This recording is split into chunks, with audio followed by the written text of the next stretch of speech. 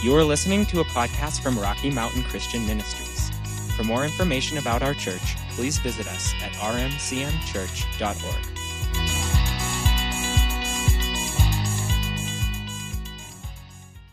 Hope you brought your Bible with you. Hope you brought something to take a few notes with, whether it's on a device or however you want to do that. We've been talking for a few weeks now. I believe, you know how it is when I say this, I think this is, we're going to wrap up this series. I mean, we could go on with this for months, no doubt, but I believe we'll be wrapping this series up today. So we've been talking about knowing God's nature, and then we just transitioned into knowing that part of His nature where He declared Himself to be the Lord God who heals us. And we've been talking about healing. We've been going through a lot of ideas about healing, a lot of truths about who God is, how to view all of that, how to know that God is a healer, that He heals all the time. We've gone through for the last several weeks, and I'd encourage you, if you haven't been here, I'd really encourage you to get the podcasts or to get watch the YouTube videos, whatever, pick up those teachings. We live in a time where it's so important for us not only to be receiving health and healing into our bodies, but to be pouring it out to other people. We talked last week about the fact that it's a foundational part of our assignment as the church is to go out and heal the sick, right? Jesus said it. He doesn't say those things to challenge us, to see if we can do it. He gives us those assignments and then fills them with His grace. And so our part in that is just to be willing and obedient, okay?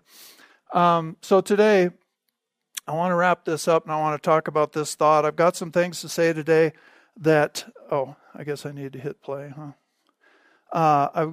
I've got some things to say today that some of you may find challenging or uncomfortable. That's okay. We all need to be challenged. There are some hard truths in what we're going to talk about today.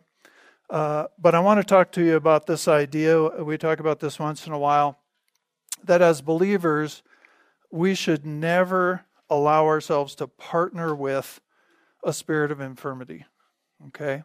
And I want to talk around that a little bit, tell you what I mean by that, what I don't mean by that. There are a lot of different areas of life where by our words, by our attitudes, by our actions, by the things that we allow or disallow, we can partner with what God is doing in our lives, or we can partner with what the devil is trying to do in our lives and his stealing from us, all right? By aligning ourselves with different ways of thinking, with different beliefs, with different attitudes, we can go on one side or the other of that. So when I say never partner with a spirit of infirmity, all right, first of all, whenever we say that about any area, because sometimes we'll say, don't partner with a spirit of offense. Don't partner with various things. What we're mainly talking about, sometimes we're talking about actually partnering ourselves, which none of us would want to do, but we still can, with an actual demonic entity or a demonic strategy that's going forward in the earth. And we know, for example, in Luke chapter 13, I believe, Jesus, remember, he prayed for a woman. They were in the synagogue on the Sabbath, and there was a woman there who, it says, was completely bent over, and she couldn't straighten up or even look up. She couldn't, and Jesus said specifically that problem that she was having was caused by a spirit of infirmity. All right, so that had, and later as he prayed for her, he loosed her. He said, "Be loosed from your infirmity." And then he laid his hands on her and prayed for her, and she stood up. And of course, this was in church on the Sabbath, and so religious people got mad because he healed somebody on the Sabbath, and they had that whole discussion. And he said, come on, you guys. This is my paraphrase, obviously. You guys will always loose your donkey on the Sabbath, but shouldn't this daughter of Abraham, in other words, a covenant woman, shouldn't she be loosed from this infirmity where he says Satan kept her bound for 18 years?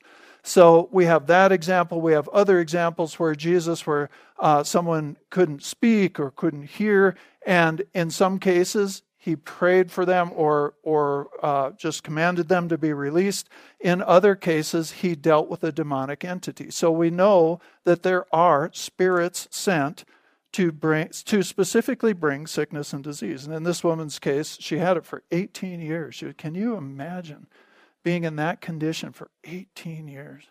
Just think, and I imagine all this was dealt with at the time, but just think of the transformation, not only in your life, being able to stand up and look up and all that, but I always think about all the muscles that would have to change, all of the everything to carry yourself in that way, and then to be straightened up, everything in your life would change. It's just so amazing. But at any rate, so sometimes when we say don't partner with the spirit of infirmity, maybe we're talking about partnering with a spirit of infirmity. But also a lot of times we just use the English word spirit to describe a mindset or an atmosphere, an environment that we've created around ourselves. And many times in this case, what we're going to be talking about today, that's exactly what it is that we will begin to, and I've just got a little list here for you. We need to actually resist sickness and disease. We need to see it in the light of everything we've talked about the last 3 weeks. We need to understand it's not God's will for people to be sick. It wasn't there in the garden. It won't be in heaven. It's not God's will. It's a part of the sin condition in the earth that any of this exists at all. He sent his son to take those stripes on his back for our healing. We've looked at so many verses about this. We saw where Jesus ministered to the leper and the guy said, "You can heal me. You have the power to heal me if you really want to." And Jesus said, "Of course I want you healed. Be healed." His will is for us to be well and to be healed. So the thing for us to understand is that in the kingdom we have promises, and those promises carry the power to release themselves into our lives. They're all given by grace. We don't earn them or deserve them, but they do bring us into a position of having responsibilities, and one of those responsibilities is simply to receive what he has promised us. We can think of this phase of responsibility as responding to his ability. I mean, there are times where we just need to respond. And in that, many times we have to say yes to him and to his promise and no to something in our lives. And we many times have to say a definite no to something that's trying to come in to our lives, whether that's sin or sickness or whatever it might be, broken relationships, whatever it might be that we know is not his will for our life. Our responsibility is both to say yes to him and to say no to it. So there's a place for us to stand up and not allow a sickness, a disease, an infirmity, an injury to take up residence in our thinking, to start to control the way we view our future. And a lot of times this takes prayer. Okay, and I want to make it clear. I'm not getting down on anybody. I'm just saying, if you want to be well and you want to see other people get well, there are places where we have to say, no, I am not allowing that thing. I'm not saying it's not real. I'm saying it has no right to trespass in this body, which is the temple of the Holy Spirit, which was bought with the blood of Christ, for whom Jesus took stripes on his back. It does not have a right. And that's part of our resisting sickness and receiving healing. And sometimes we have to do that in intercessory prayer, for somebody else. So what I'm saying to you is, don't get comfortable with sickness or disease. Don't get comfortable. Don't allow it. We all have to deal with it. When we get sick, and all of us do, when we get sick, it's not that we're in sin. You'll have to wait till after. I'm not smart enough to be able to answer questions and do this at the same time. I want that to be real clear. I'm not saying anybody is, any negative thing you could come out with that, your faith is lacking or this or that. That's between you and God. We all have to deal with this. I'm just saying this is one of the areas where I think sometimes we fall down. We begin to accommodate it. We begin to shape our thinking around it. We begin to shape our worldview around it. We develop a lifestyle around a sickness or a disease with no exit point. Okay? Many times, I'm probably getting ahead of myself, and we'll see this. Many times, there's something that we have to accommodate in the sense that if you're injured, there's a recovery period many times. If you receive a miraculous healing, wonderful. If it's instantaneous, but many healings are progressive. And there's accommodation that has to be made. I'm not saying if you've just had surgery on your knee, don't use crutches or a cane. Go out and just jump out on the ice and have a good time. Yeah, it's not what I'm saying.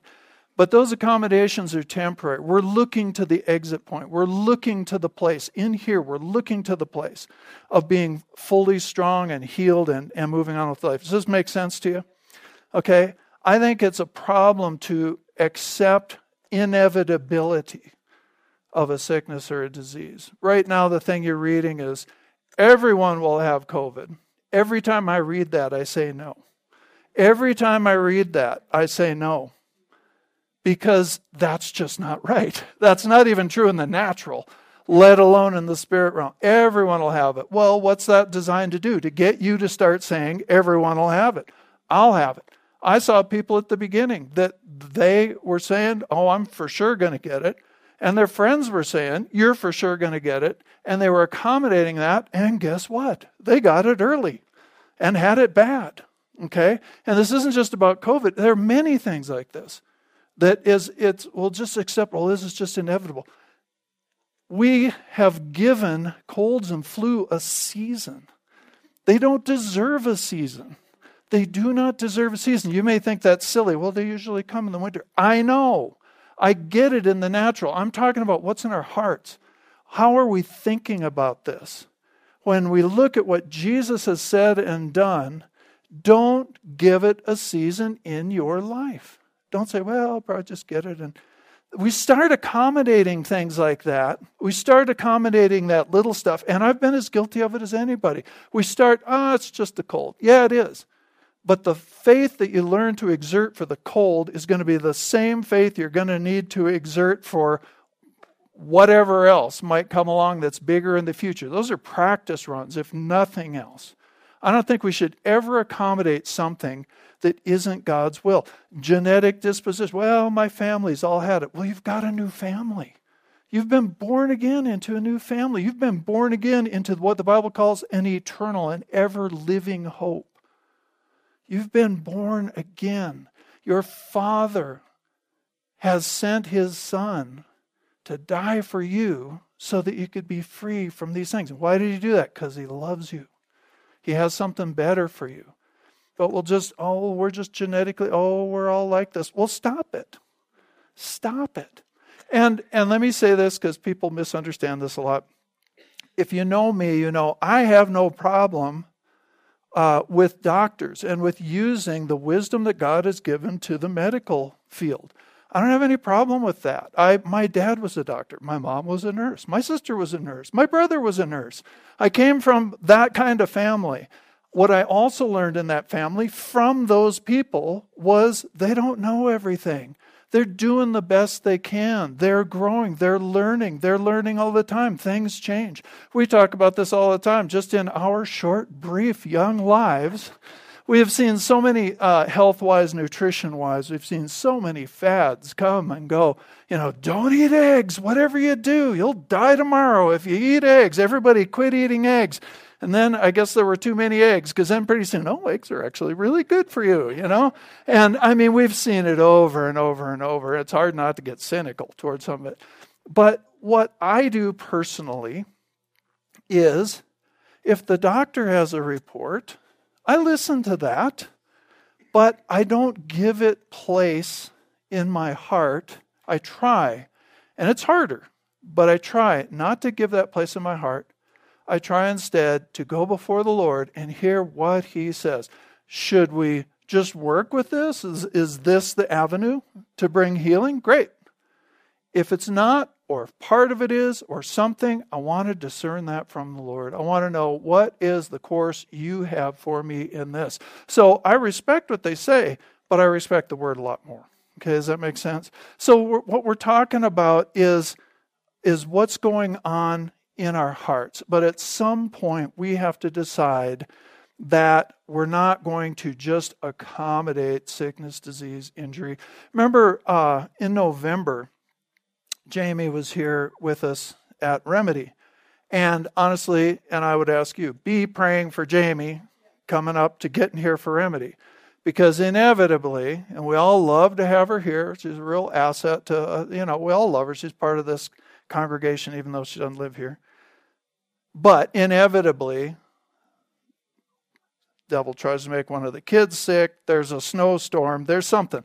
Last time, she's out here doing whatever, twisted her ankle. She told us this story when she was up here. And it was on that day, on Sunday during the day. I think they were at Mario's or something. Anyway, twisted her ankle badly, wondered if it was broken. But she felt in her heart like she needed to say no. And in this case, I'm not saying you always do that, but in this case, that's how the Lord led her, was say no to that thing. And during the afternoon, it was hurting, and she kept telling it no, no, no. When she got here, she walked in the door, and all the pain and all the swelling and everything went away, and she was just fine. It was there to keep her from fulfilling her assignment. Okay? I'm not saying everything that happens is that way. I'm saying be sensitive to, what is the Lord saying? How's he telling you to handle this? And as long as you're following, honestly, as long as you're following his instructions, none of the rest of us have anything to say about it. So let's go over to John chapter 5. Did I ever tell you that? I got one no and one yes. One was listening, one wasn't. That's right. And which one wasn't listening, Pastor Karen? All right, John chapter 5. I want to look at this. We're going to pick this apart a bit today. And so let's just go ahead and begin. We'll begin in verse 2. All right, which I think, is what I have up on your screen. So it says, now there is in Jerusalem by the sheep gate a pool which is called in Hebrew Bethesda, having 5 porches. In these lay a great multitude of sick people, blind, lame, paralyzed, waiting for the moving of the water. For an angel went down at a certain time into the pool and stirred up the water, and then whoever stepped in first after the stirring of the water was made well of whatever disease he had.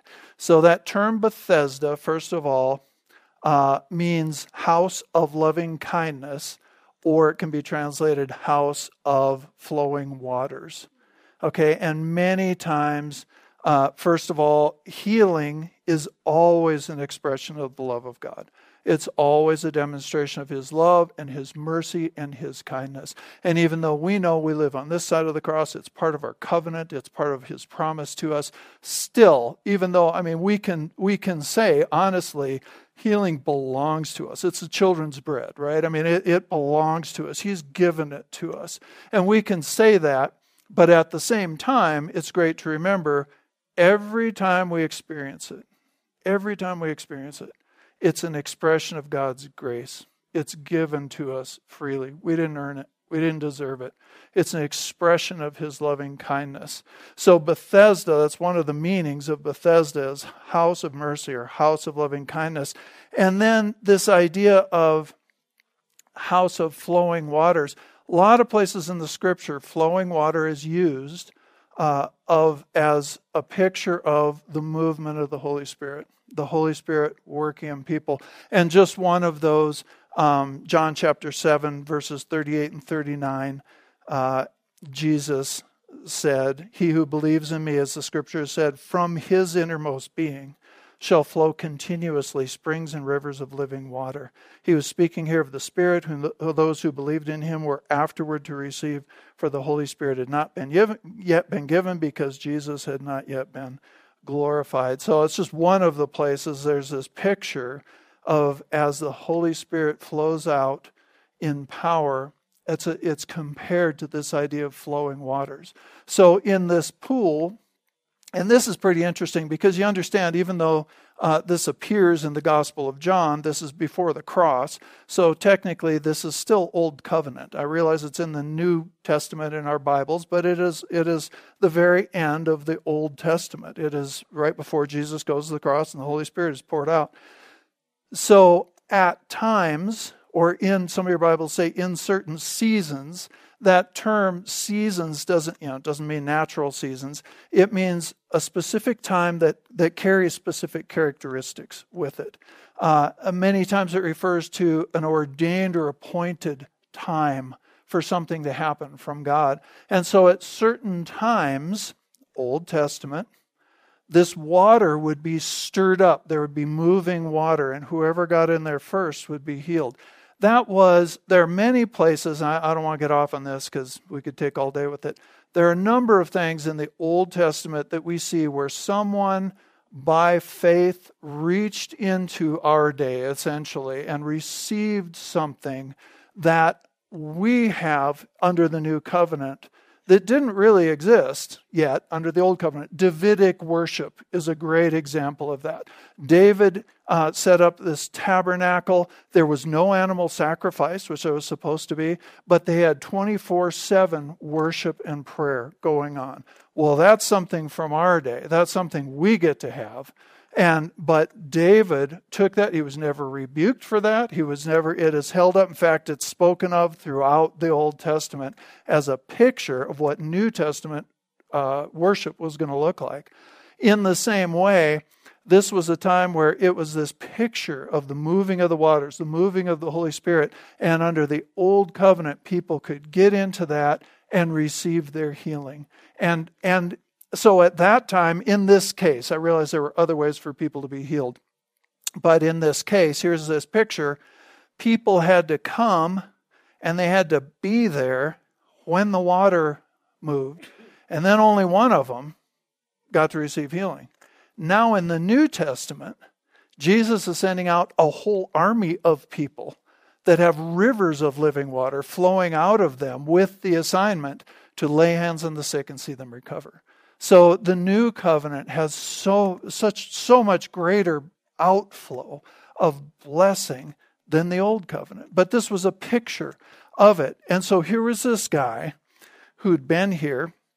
We don't know how many people were there, but it's a bunch, okay?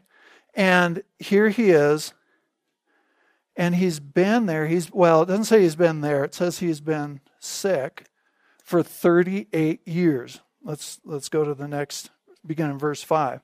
Now a certain man was there who had an infirmity, and that word means a deep-seated, lingering disease or weakness or tendency towards sickness. It can be used a number of different ways. But at any rate, he had an infirmity 38 years. Obviously, it affected his movement. We don't know everything about it, but he couldn't get to the pool ahead of anybody else. So obviously, he was laying there on a bed. He was paralyzed to some degree. And so he'd had this condition for 38 years. I mean, sometimes we just need to stop and think about that. Think back 38 years. Even for those of us who are more mature, that's a long ways back to be sick, paralyzed for 38 years. And so here he was at this pool, and Jesus comes up, sees him lying there, and knew that he already had been in that condition for a long time, to say the least. And Jesus says to him, "Do you want to be made well? Do you want to get well?" That verse blows my mind every time I come to it. Obviously Jesus was saying what the Father said, right? Doing what the Father would do. But just in myself, I walk up to a person who's been paralyzed for 38 years. I would never say, "Well, do you want to be made well?" And I don't know if that was his tone or not, but he asked this question, "Do you want to get well?" And here this guy is at the pool. He's trying. We have no idea how many times the water had been stirred while he was there and he didn't get there. We don't know how much discouragement he was under. But Jesus, when he does ask us questions, he always asks us questions it's for us. It's to reveal what's in our hearts. It's to draw out of us what's in our hearts really, so that he can deal with it. He didn't ask because he didn't know, right? He asked because the man needed to know. Do you want to get well? Do I want to get well? Well, that's a really loaded question. Do you want to get well? And I'm here to tell you, I have ministered to lots of people for many years, and I've ministered to people who did not want to get well. And it wasn't because they didn't believe in Jesus. It was because they had built something, a system, an accommodation, a comfort zone, sometimes a financial situation, into their lives that they didn't want to let go of. So they wanted to be well, but they didn't want the responsibility that would come with being well. And again, I'm telling you, I'm going to make some hard statements here. I love everybody. I want you free. I want you healthy. I want you well. I want your friends well. And this is why I'm saying this. We really have to analyze sometimes, and when we're praying for other people. I'm not saying ask everybody this. Be led by the Holy Spirit. I'm just saying sometimes people are resistant to getting well. And it's kind of strange, but it's there. And so Jesus asked him, do you want to get well? And so he says, his answer is, he doesn't answer the question. He starts into a well-rehearsed narrative. You can tell by listening to this that this is what he's been thinking. This is what he's been focused on. This is where his mindset was, and I believe this is what Jesus was trying to bring up to him. The sick man answered him, "Sir, number one, I have no man. I don't have anybody. Okay, I don't have anybody who can help me to put me into the pool when the water's stirred up. And then secondly, while I am coming, another steps down before me." Right? So again, we don't know how many times that water had been stirred and he couldn't make it. And he got thinking this way. Nevertheless, Scripture tells us hope deferred makes the heart sick. And this guy's heart had become sick. And his mindset had become, because I'm alone, because I don't... His response wasn't, thank God, I knew he'd send somebody one day. I knew that my God would show up one day. It's not what he said. He went right to what he didn't have and whose fault it was. Those are bad mindsets to have, and they will keep you from getting healed. Are you hearing what I'm saying? So he didn't answer. I believe what he said came out of discouragement. It came out of a lack of hope.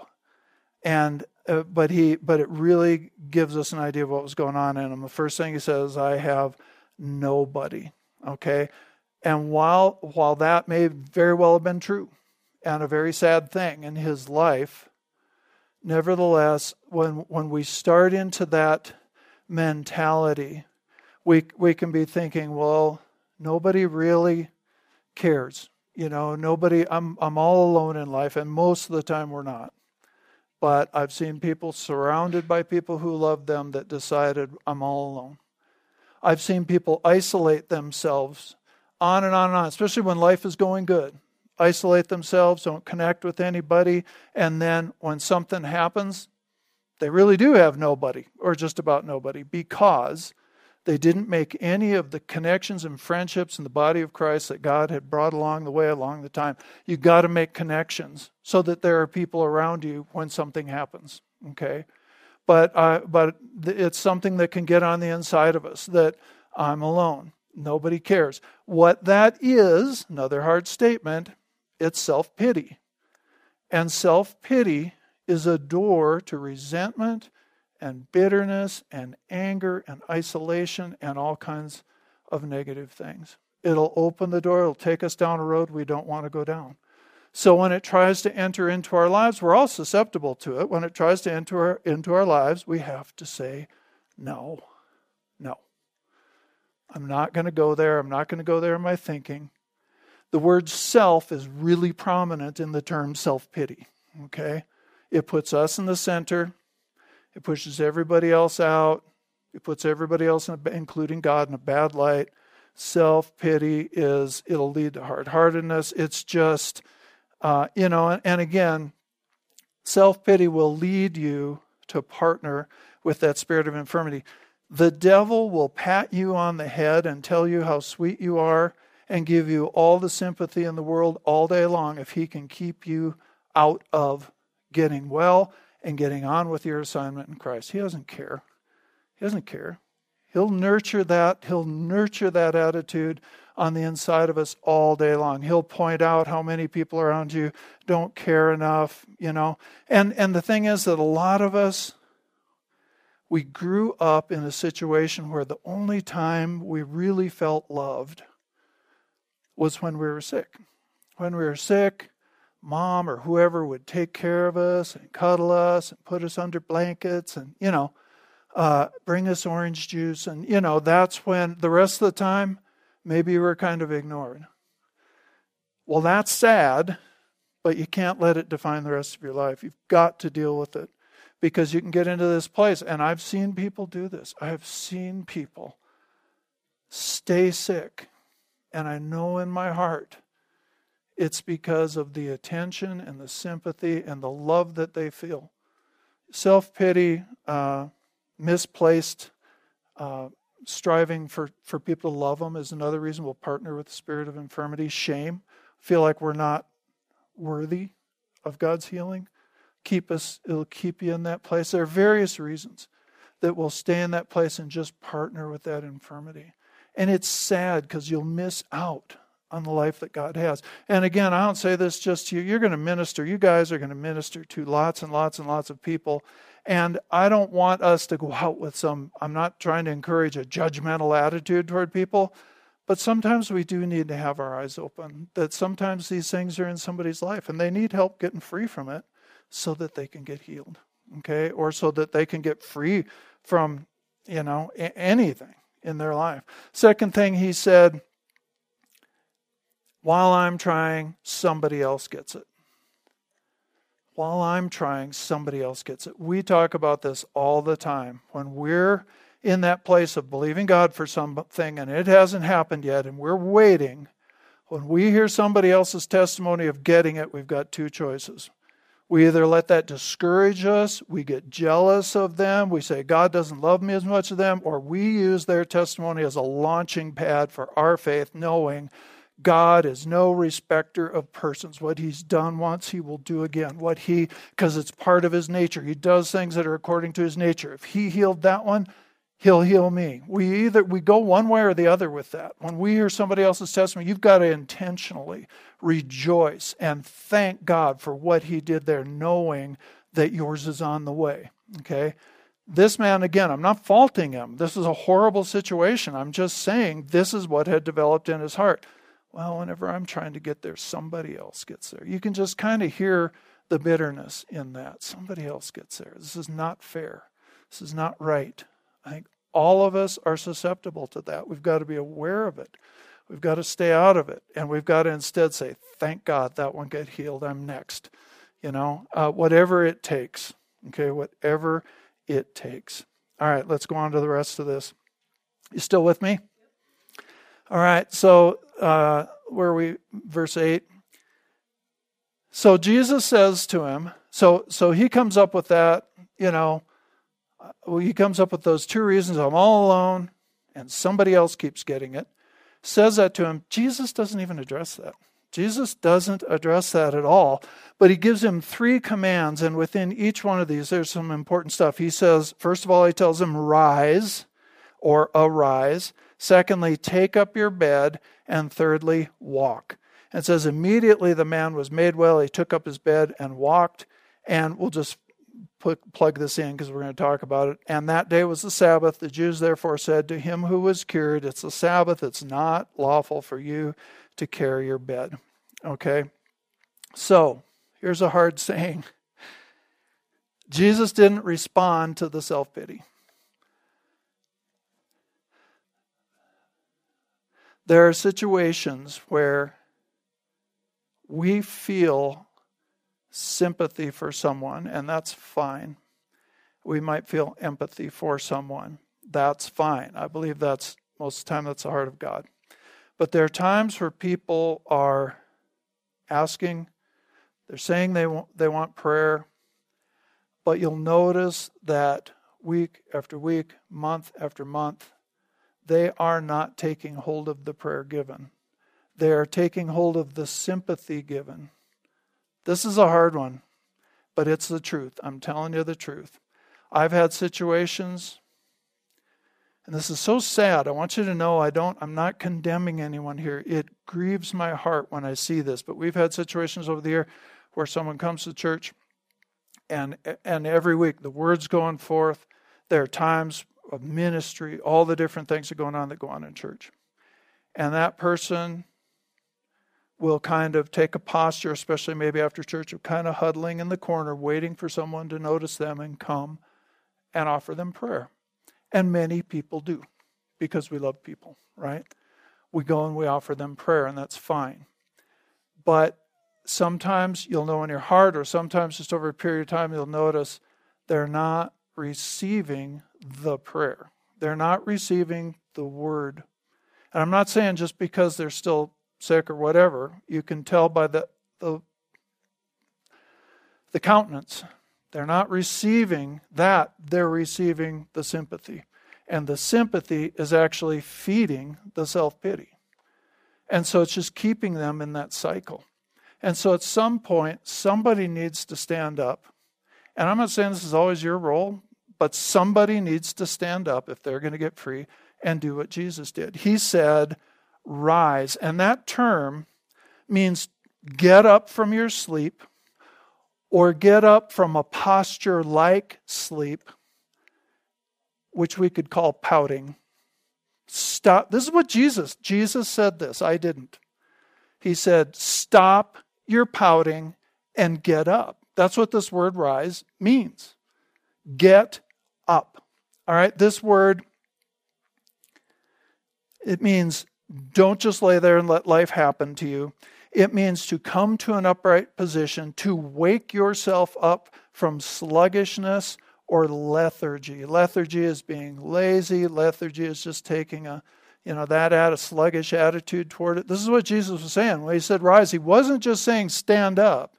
He was saying break that spirit, that attitude that you've taken on your life. There are a lot of times where Jesus was not nearly as nice as people think he was. Because he wanted this person healed. And he had to get him out of that mindset. And this was a very sharp thing to say. It was a word that was used at the time to basically say, don't just lay there, do something. Don't just lay there, do something. There again, he was putting the responsibility on him. The power was there, no doubt, for the man to do it. But the man had to get up. He had to get out of the pouting. He had to break the victim mentality. I watched, just not that long ago, a social worker talking to somebody, and this person was just throwing an angry fit. There were people all around this person trying to help them. And instead, they were just angry and screaming and doing this and that and basically kind of pushing everybody away. And I was so surprised. This social worker got in her face and said, no, you stop it. Just like that. I was like, cool. And she said, you stop it. You stop acting like that. You will not talk to people this way. These people are trying to help. I mean, she got in this lady's face, calmed her right down. Calmed her right down. And sometimes that's what we need. And sometimes that's what the Lord will do. Sometimes that's what he'll send. I'm not talking about being mean, but I'm talking about getting serious. So then he tells him, he says, arise. He says, pick up your bed. All right. So that bed was this structure. Symbolically, it was a structure that this man had created to make himself comfortable in his old condition, in his sick condition. All right. Sometimes people build a financial structure that's taking care of them. I knew a young guy who had a disease, was an incurable disease. He was on disability. He couldn't go to work with this disease because it was infectious. And he got healed at a service. People laid hands on him, and that guy got healed, and the doctors were freaking out because he didn't have anything in his blood anymore. The guy was healed. The doctors confirmed it, although they confirmed it but didn't admit it. You know what I mean? Their tests showed it, but they wouldn't admit it. And they do that sometimes. And so the next step for him was he had to undo the structure that he had built. He was living with somebody for free. He had disability coming in. He didn't have to go to work. And he stopped. At that place, he stopped. And he was afraid to let go of the financial structure they'd built. He was afraid to take that next step. And he finally moved away. This was back when we were in Albuquerque. He moved away and moved somewhere else. And we heard later, 6 months or so later, the disease came back and he died. And I firmly believe if he'd have taken that step, he'd have walked out. He'd have walked forward into what God had for him. Okay, God love him? Yep. Did he go to heaven? Yep. He just missed the rest of his life. And so, sometimes we build this structure, and so that's kind of what this bed is. This is what he laid on. This is where he went home to. This is what made him comfortable. That could be any number of things in our lives that we build around an infirmity, a weakness, a brokenness, whatever it might be. And so Jesus said, get up, stop your pouting, get up, and you dominate that thing. You pick that thing up. It's been supporting you, okay? Now you're going to carry it off into your future. You're going to pick it up and you're going to walk. And walk just means move forward. Take steps. Go forward. Walk forward and pick this thing up and take it. Dominate it. Carry it. You carry it instead of it carrying you, and you walk forward. And when that happens, when we get well from something, a lot of times God's calling us into something more. And there are steps we need to take forward to change our lifestyle, to undo whatever we've built in our minds or in our lives around that thing if we want free from it a lot of times. And this is true of addictions. This is true of all kinds of things. We need to walk forward. And every step is a celebration. Every step forward, we celebrate the healing. Every step forward, we celebrate the freedom. We just keep moving forward. And that's what Jesus said to this guy. He said, stop the pouting, pick up your bed, and you begin to walk. And he did. And he was healed immediately. And I'll wrap it up with this. So then, what happens almost every time Jesus heals someone, he gets a bunch of resistance. And in many cases, it comes from religious people who are not comfortable with the victory you now have. They're very comfortable with you still being in your old condition. And we can pray together, it'll be nice to you, we'll do all that. But man, you get healed and you start to walk away from that. You get delivered and you start to walk in new freedom. You get rid of the addiction and you're no longer partying with them and they don't like it. And religious people will do that because they're more comfortable with where you were than where God has taken you. And it's something that, I don't have a theology that God heals like that. Well, he did. And just like that, this guy, and this was the Sabbath. So, the consequences could have been that he would be stoned for this. And he did it anyway. He picked up his bed and walked. But immediately he was confronted by religious people who didn't have a place for that and decided this doesn't fit in our structure. This shouldn't have been, and I swear, I believe Jesus did a lot of things on the Sabbath just to push this button. Because he wanted them to know, I am the Sabbath, number one, and we're going to a new place. But nevertheless, don't be surprised if family or friends or religious people or whoever begins to resist the new freedom that you're walking in. It happens all the time. You've got to keep walking. And you've got to, don't get mad, don't build up bitterness. Just keep walking with the Lord, keep taking every step, keep celebrating every step. But these are things that keep us from partnering with that spirit of infirmity. We've got to be able to take it when the Lord says, it's time to rise up. It's time to take a new step. It's time to move on. Pick that up. We're going a new way. You're not going to live like that anymore. We're going to a new place. That's part of it. It's part of the Christian life. And he'll be there with you every step of the way. Did you get anything out of this today? All right, let's stand up and pray together. And we will let you go today. Thank you, Lord. Father, I want to pray for any of us, Father, in this place today or that are watching online or pick this up later. Father, if we have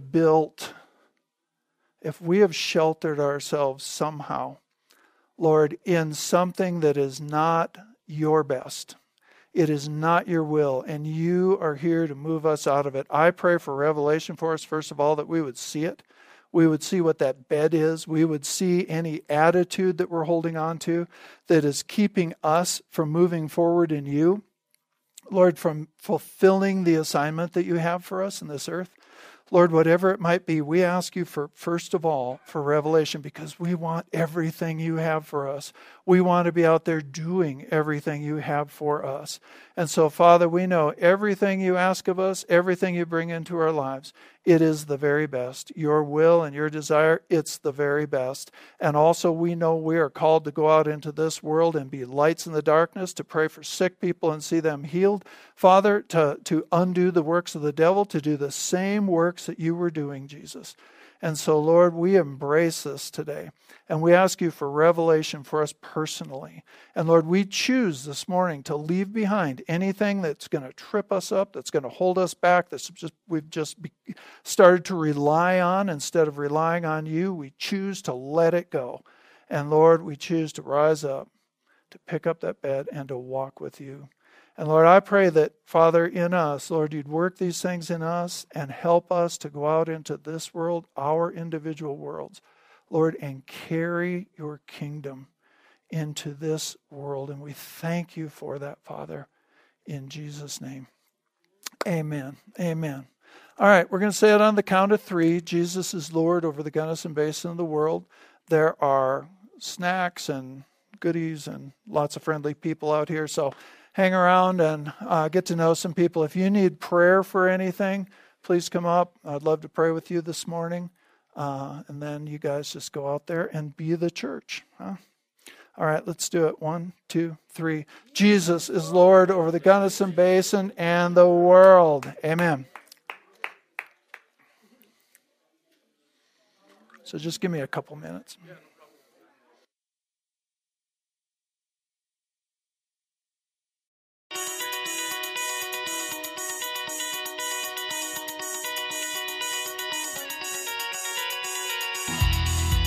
Thank you for listening to this message from Rocky Mountain Christian Ministries in Gunnison, Colorado. We hope you will visit us at rmcmchurch.org, like our Facebook page, or subscribe to our messages on YouTube.